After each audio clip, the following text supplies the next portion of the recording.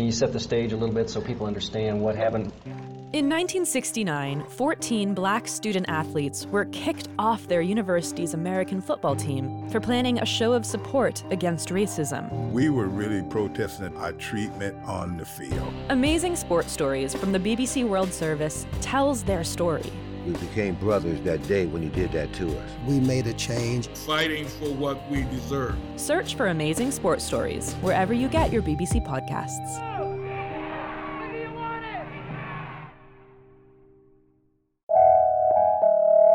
This is A Word, a podcast from Slate. I'm your host, Jason Johnson. Millions of Americans crushed by the economic fallout of the COVID crisis also face the threat of eviction. This week, the Biden administration extended the eviction moratorium after months of protests, pressure, and pleading from advocates like former HUD Secretary Julian Castro. The consequences of our policy decisions like this are bigger than just where somebody sleeps from one night to the next. Julian Castro on solving the eviction crisis and more coming up on A Word with me, Jason Johnson. Stay with us.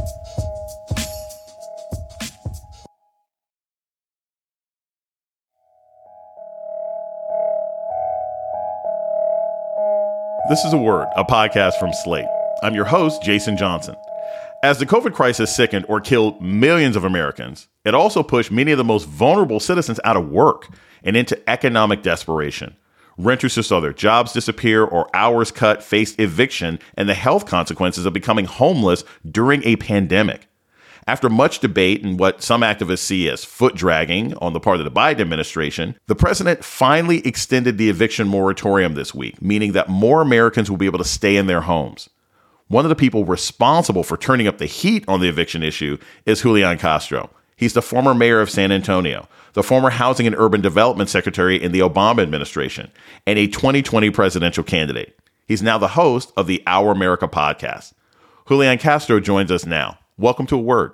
Hey, it's great to be with you, Jason. What are your thoughts about the extension of the eviction moratorium, Secretary Castro? Does the language include everything you hope for? Do you think it's too late? What do you think of the decision that came down from the administration this week? Well, it's definitely a positive step. What the Biden administration has done is basically say, okay, look, we're not going to extend a nationwide eviction moratorium through the CDC. Instead, what we're going to do is say where you have COVID hotspots, places where the Delta variant especially is surging, now the eviction moratorium will apply there. They say that that covers about 90% of Americans.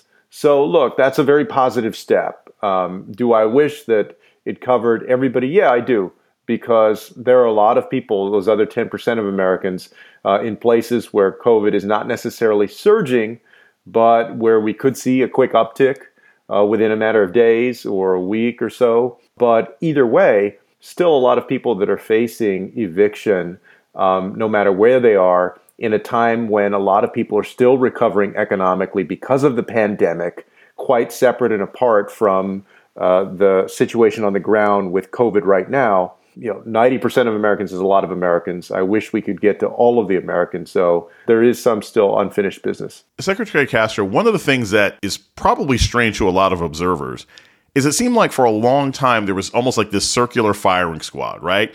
The Biden administration said, yeah, Congress needs to do it. And Congress is like, well, actually, the Biden administration needs to do it. And then someone's like, well, actually, it's the CDC's job. Were you frustrated? I mean, you've been in an administration before. Were you frustrated seeing for weeks and at some levels months, multiple federal agencies all claiming that they couldn't do anything about this problem? Yeah, it was crazy. I mean, you had, as you say, the administration pointing their finger at Congress, them pointing their finger back. Within the administration, the word was, well, it's really the CDC's decision, but the president is asking them to go back and rethink what they're doing. There was a lot of back and forth.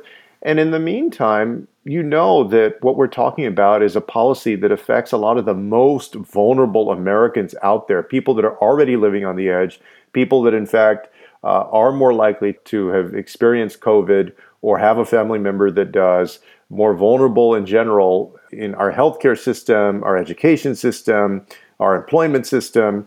And so the stakes were very high. This was a rare, for this administration, I think, dropping of the ball early on. Now, to their credit, they have come back, and as I said, it's a very, very positive thing they've done, the amended moratorium, but it shouldn't have taken all the way until the day before or 2 days before the eviction moratorium was going to expire for them to make a push with Congress to say, hey, look, this really should be extended. And in the meantime, really to extend it themselves the way they have. It never should have lapsed in the first place. What exactly does the eviction moratorium do? Does it just mean, hey, if I haven't paid my rent, I have a couple more months to do it? Do I just have to pay a percentage of my rent? And what does it do if you are a property owner? If you're a property owner and your tenants aren't paying rent, is there any sort of protection for you? What are the actual mechanics of how an eviction moratorium works? The CDC put an eviction moratorium in place under the auspices of public health, that because of these unique circumstances with COVID-19 pandemic, in order to protect the public health, it made sense not to have people thrown out into the street, basically evicted. The moratorium itself, you can think of it like cover. It basically provides cover and says, look, you're not going to be kicked out of your home, your apartment. It addresses renters. Homeowners are a different story. If they have a mortgage, there were protections that were put in place through the FHA and FHFA and through people working with their banks that essentially allowed for forbearance for people that have a mortgage. Here with the eviction moratorium, we're talking specifically about renters. So it provided cover, it provided a blanket and said, you cannot actually evict somebody from this point in time until this point in time. The CDC had extended that eviction moratorium 3 times previously based on the conditions in our country with COVID-19. The fact that we still weren't over this pandemic completely. And now there's a 4th extension, although it looks different from the other ones because it's not a fully nationwide extension. It's important that the other side of the equation is, in the meantime, that Congress allocated $47 billion of rental assistance for renters to be able to avail themselves of funds, people who were behind on rent. And by one count, we had about $23 billion of back rent, with the average renter owing $3,800 in back rent, just to give you a sense of how dire the circumstance is for a lot of people. I mean, for $3,800 for most people, they do not have it. Right. That's you might as well ask them for $1 million. Mm-hmm.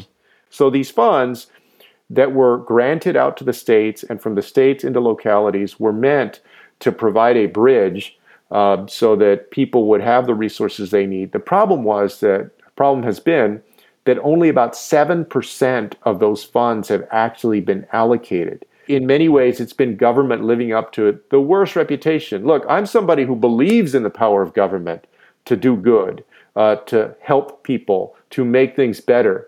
But we have to acknowledge that sometimes you do have examples where there's too much red tape. They make the application too difficult, too cumbersome. There's not enough outreach, especially in vulnerable communities that can be hard to reach anyway. And for those reasons and others, I'm sure, the system has been subpar by far. So a lot of the pressure for extending this moratorium has come from both the fact that we've seen a surge in the coronavirus, but then also, hey, these funds are still out there and they're not getting to the people that actually need them. Finally, with regard to landlords, these funds do get into the hands of landlords. These funds are paid to landlords.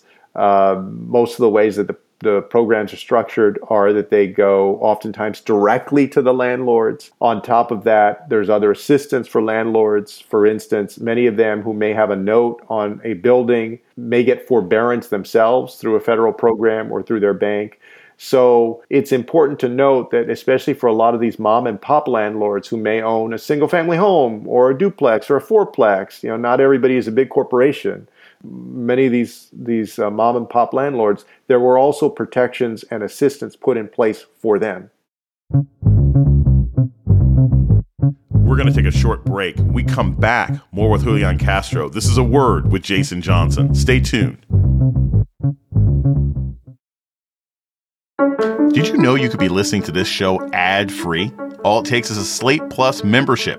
It's just $1 for the first month, and it helps support our show. Plus, it lets you hear all Slate podcasts without ads and read unlimited articles on the Slate site without ever hitting a paywall. So sign up now for Slate Plus at slate.com/awordplus. That's slate.com/awordplus. This podcast is sponsored by Ramp. Are you the decision maker in your company? Consider this. For the first time in decades, there's a better option for a corporate card and spend management platform. Meet Ramp, the only corporate card and spend management system designed to help you spend less money so you can make more. Most corporate credit cards offer points as incentives, but those points amount to less than their worth in real cash value. Ramp's business cards offer you cash back, real money in your pocket. Plus, you control who spends what with each vendor. And Ramp's software collects and verifies receipts automatically, which means you'll stop wasteful spending and close your books in hours instead of days. Businesses that use Ramp add up to 5% to their bottom line the first year. If you're a decision maker, adding Ramp could be one of the best decisions you've ever made.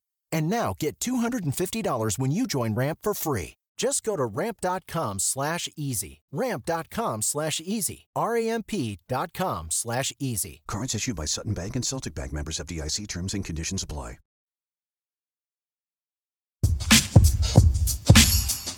You're listening to A Word with Jason Johnson. Today, former HUD Secretary Julian Castro is speaking with us about the eviction crisis. So we've talked about the politics of this, but this is something, Secretary, that I think a lot of people may not understand when it comes to evictions. If you get evicted one time, certainly earlier in your life, it can have like long-term consequences because every other place that you try to rent is going to ask you, have you been evicted? It can affect your credit. It can affect the other places you live. It can result, if you get evicted once as a 24-year-old because you lost your job for a couple of months, it means the next place you go to may not be as nice. Can you talk a little bit about what the long-term implications are of millions of Americans being evicted en masse if we don't make sure that programs like this last all the way throughout this crisis? I think the most important thing is we know from social science research that housing is foundational. It is the key to stability in people's lives. If you have a safe, decent, affordable place to live, a child is more likely to be able to get a decent education, focus on their schooling. Somebody is more likely to be able to hold on to a job or get a job in the first place.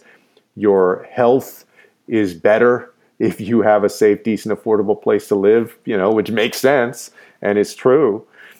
So it's foundational. It's the key to a better quality of life across the board. You're also right that there's a domino effect here, a domino effect to potentially personal ruin. Somebody gets evicted, their credit is ruined.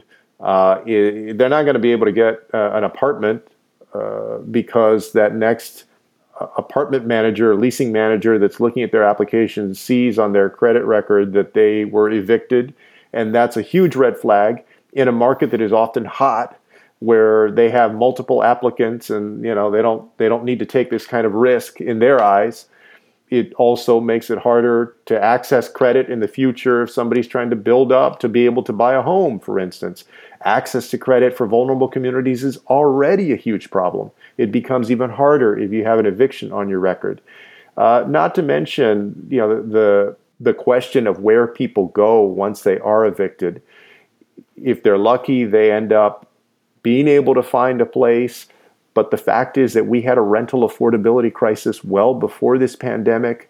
Rents were spiking everywhere, just about, and it was difficult to find a place in the first place.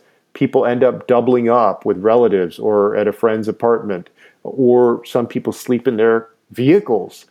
So, it has this cascading effect toward personal ruin. And we need to remember that especially during this pandemic, but any time in our country, the consequences of our policy decisions like this are bigger than just where somebody sleeps from one night to the next. They often have years-long negative effects or positive effects if we get it right on people's lives. Secretary Castro, When the power grid went out in Texas and hundreds of thousands of people were without power and many people had to go out and try to find places to stay, look for clean water, attempted to find hotels to stay in that were gouging them on prices, it's almost like Texas had a dry run for the eviction crisis that we're facing now. How well do you think the leadership has learned anything from the winter storm crisis? And do you think they'll be prepared for the consequences when this eviction moratorium does eventually run out? Texas leadership has failed Texans in so many different ways, from not being able to maintain the power grid, even though we'd seen a preview of this 10 years earlier in 2011, and state leadership had been warned about the need to require investment so that this kind of thing wouldn't happen again. Our grid wouldn't fail. They didn't do that, and it did fail again spectacularly. But, Texas, the leadership here, Republican leadership, has long prided itself in being a low tax, low social services regime. And what that's meant is that we have more people without health insurance, higher rate of lack of health insurance than any other state, including children. We have a lot of people who have lost their homes, lost their apartments during the winter storm or during the economic recession, and then during this pandemic. So yeah, I mean, it's a poster child in many ways in what not to do. Celebrates these wins, which are wins in one sense of having investment come into places like Austin or some other communities and creating jobs that are well paying for folks that are going to go make $100,000, $200,000. But at the same time, there's a growing underclass of people who are not well educated because the schools are failing them, who are not healthy because the healthcare system here doesn't serve them well. They haven't expanded Medicaid, for instance, and who are increasingly homeless, unable to access safe, decent, affordable housing. We're going to take a short break. When we come back, more with Julian Castro on the eviction crisis. This is A Word with Jason Johnson. Stay tuned. Can you set the stage a little bit so people understand what happened? In 1969, 14 black student athletes were kicked off their university's American football team for planning a show of support against racism. We were really protesting our treatment on the field. Amazing Sports Stories from the BBC World Service tells their story. We became brothers that day when you did that to us. We made a change. Fighting for what we deserve. Search for Amazing Sports Stories wherever you get your BBC podcasts.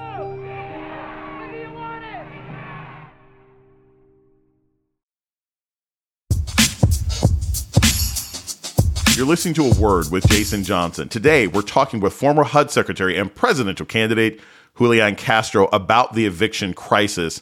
So this is an interesting question that I think you are uniquely capable of talking about. You were part of the Obama administration, which, established a democratic practice of building a new coalition to win presidential elections. And most analysts say now, look, in order to win for a Democrat, you got to get young people, you got to get brown people, you got to get black people, you got to get all these different kinds of people involved to get elected.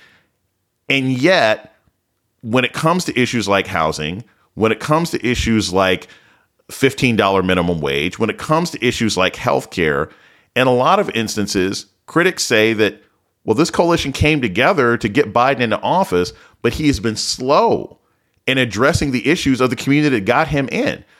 What do you think about that criticism? And if Biden were to pick up the phone and call you right now, which he probably should, what would you tell him he needs to do to make sure that he keeps that coalition of young, brown, and black people that put him in office still engaged? Well, I would compliment him on getting the American Rescue Plan done. I would compliment the work that they've done to get this infrastructure deal done. And though important part of that is the reconciliation package that'll come along with it. There's no question that those will be big wins for, even the most vulnerable communities and for communities of color. I'd also say that there's a political reckoning that is coming in his administration very soon, because I feel like whether it's the issue of climate or reimagining policing or immigration, that there were expectations in this coalition that we would also see progress on these issues. And what it feels like is that the administration has embraced this notion that previous administrations have, that you can only get one thing done at a time. And I just didn't see it that way. I think that we're in a very different time right now. People, and especially after Trump, people almost expect that you're going to go full-throatedly for your agenda. Exactly. Because that's what folks saw Trump do. Now, I didn't like his agenda. Was like a lot of other people, was raising my voice to do what I could to say we're going in the wrong direction. But Biden has the opportunity to not only get big things done in infrastructure, but big things done in raising that minimum wage and fighting climate change and doing justice for immigrants in our country and making sure that what happened to George Floyd doesn't happen again. So the question is, okay, when are you going to get it done? And the problem for the Biden administration is time is running out. I mean, somebody that's just looking at it says, oh, well, look, this is just the first year of his administration. Yeah, but politics being politics, the closer you get to these midterms, politicians start to get more and more cautious. Congress is going to be more and more difficult to get anything to move in, and it gets less and less likely that you're going to be able to make the big kind of change that was promised on the campaign trail. That's what he's facing. Now, I also know that it's not just up to the president, right? It's up to congressional leaders. It's up to the movement that got him there to keep pushing and to make these things happen, to not take no for an answer. I mean, what Cori Bush did recently, her activism out there sleeping on the steps along with some of her colleagues to keep pushing the White House to extend this eviction moratorium. I think that's the spirit that we all have to have. Now, I think pushing Congress is probably a lot harder than pushing the administration, but we need to be pushing on things like that, on setting aside the filibuster, getting voting rights done, addressing these other issues that are important to the everyday lives of so many people that are a part of that coalition, and just Americans in general, whatever their stripe. I want to follow up on that. I mean, you live in a state that, as much as people talk about Georgia being ground zero for voting rights, I mean, the entire Democratic caucus had to flee your state in order to go plead to Congress, can you please do something about voting rights? Are you frustrated with individuals in the House and Senate? Are you frustrated with the administration? Because you basically have an entire state Republican apparatus that seems like it's trying to shut down one county. And Texas itself would be significantly more competitive electorally if this administration got something done with voting rights. Well, this is a 5-alarm fire. The fact that these Texas legislators had to flee the state, had to leave the state to break quorum. And I feel like there's not that same sense of urgency in important places. After the infrastructure deal was tentatively put together, it was written up that the Biden administration had had something like 300 meetings with Congress, working on, pushing for, advocating for, ironing out the deal. I mean, I'd like to see 300 meetings pushing and advocating for and getting the deal done on voting rights. And on the other side of it, because I know that it takes at least two to tango, on the Senate side, I respect Senator Manchin a lot, but we're in a new political reality. The Republican Party of Donald Trump is not the old Republican Party. They're not going to magically agree to give up their scheme to suppress the votes of people that they don't believe are supportive of them, especially Black and brown communities. They're not going to have a come to Jesus moment where they suddenly think that it's good to expand voting rights and protect access to the ballot box, at least no time soon. And so I see it as naive to believe that you're going to get up to 60 votes. You need to set aside the filibuster. And that's just staring at him plain as day. And unless his willingness to set aside the filibuster changes, the hopes of getting something significant done are dim. Having said that, they're going to keep working, right, and being creative. And if there's anybody who understands the legislative process and being creative with it and shepherding it, it's Joe Biden. I want to close with this because I always think this is important. We are in a country that is always in need of new leadership and creative, dynamic, outside and inside the box thinkers. Look, 2024 is far off. There's Senate races. Do you have any future statewide or national political aspirations? What do you know what the next steps for former Secretary Castro might be, or are you just primarily now focused on being a fantastic podcaster? Look, in all honesty, I will probably run again for office at some point, but right now I'm not sure, when that will be. I don't feel an itch right now to run. I feel like I just went through this marathon of the 2020 campaign. I've had the opportunity now in these last 16 months, if there's been a silver lining of the pandemic for me and my family, it's been that I've had the opportunity to spend a lot more time with them. And so I've enjoyed that. I'm going to keep using my voice as I can to support candidates and issues that are important. But for right now, I'm not running for anything. And I'm okay with that. I lost a race for mayor when I was 30 years old and sat out for a few years. And I was surprised at that time that I didn't miss it the way that I thought that I would. And right now, I guess I watch a lot of it enough and follow it a lot of it enough that I don't miss it, But I also have a heart for public service. I guess I got that from my mom, who was an activist. And so at some point, I'll probably jump back in. Julian Castro is a former San Antonio mayor, U.S. housing secretary, and presidential candidate.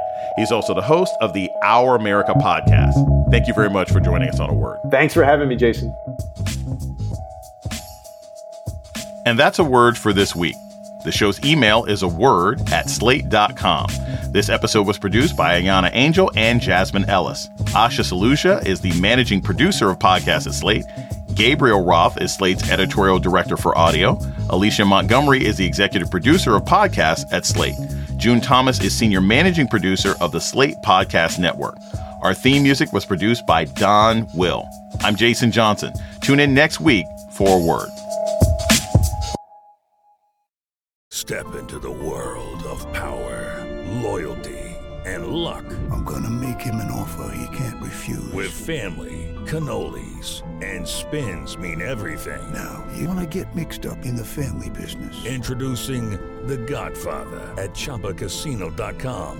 Test your luck in the shadowy world of The Godfather slot. Someday, I will call upon you to do a service for me. Play The Godfather, now at ChumbaCasino.com. Welcome to the family. No purchase necessary. VGW Group. Void where prohibited by law. 18+. Terms and conditions apply. Hi, this is Dahlia Lithwick, host of Slate's legal podcast, Amicus. If you're listening to this show, you might be interested in Amicus's live show that we're hosting in Washington, D.C. on Tuesday, May the 14th. My colleague, Mark Joseph Stern, and I will be talking to some amazing guests, including Sherrilyn Ifill and a sitting state Supreme Court justice, all about how originalism, a relatively recently invented way of interpreting the Constitution, has taken over the Supreme Court and radically reshaped the law. It's been doctrinal rocket fuel for the conservative legal movement and facilitated the rolling back of abortion rights, the expansion of gun rights, and the obliteration of the separation of church and state. And as another wildly consequential Supreme Court term careers to its end, the court's originalists are on a tear. But there's something you can do about it, and we hope you'll join us in D.C. on May 14th to explore the possible pathways out of the current situation. Go to slate.com/amicuslive for tickets.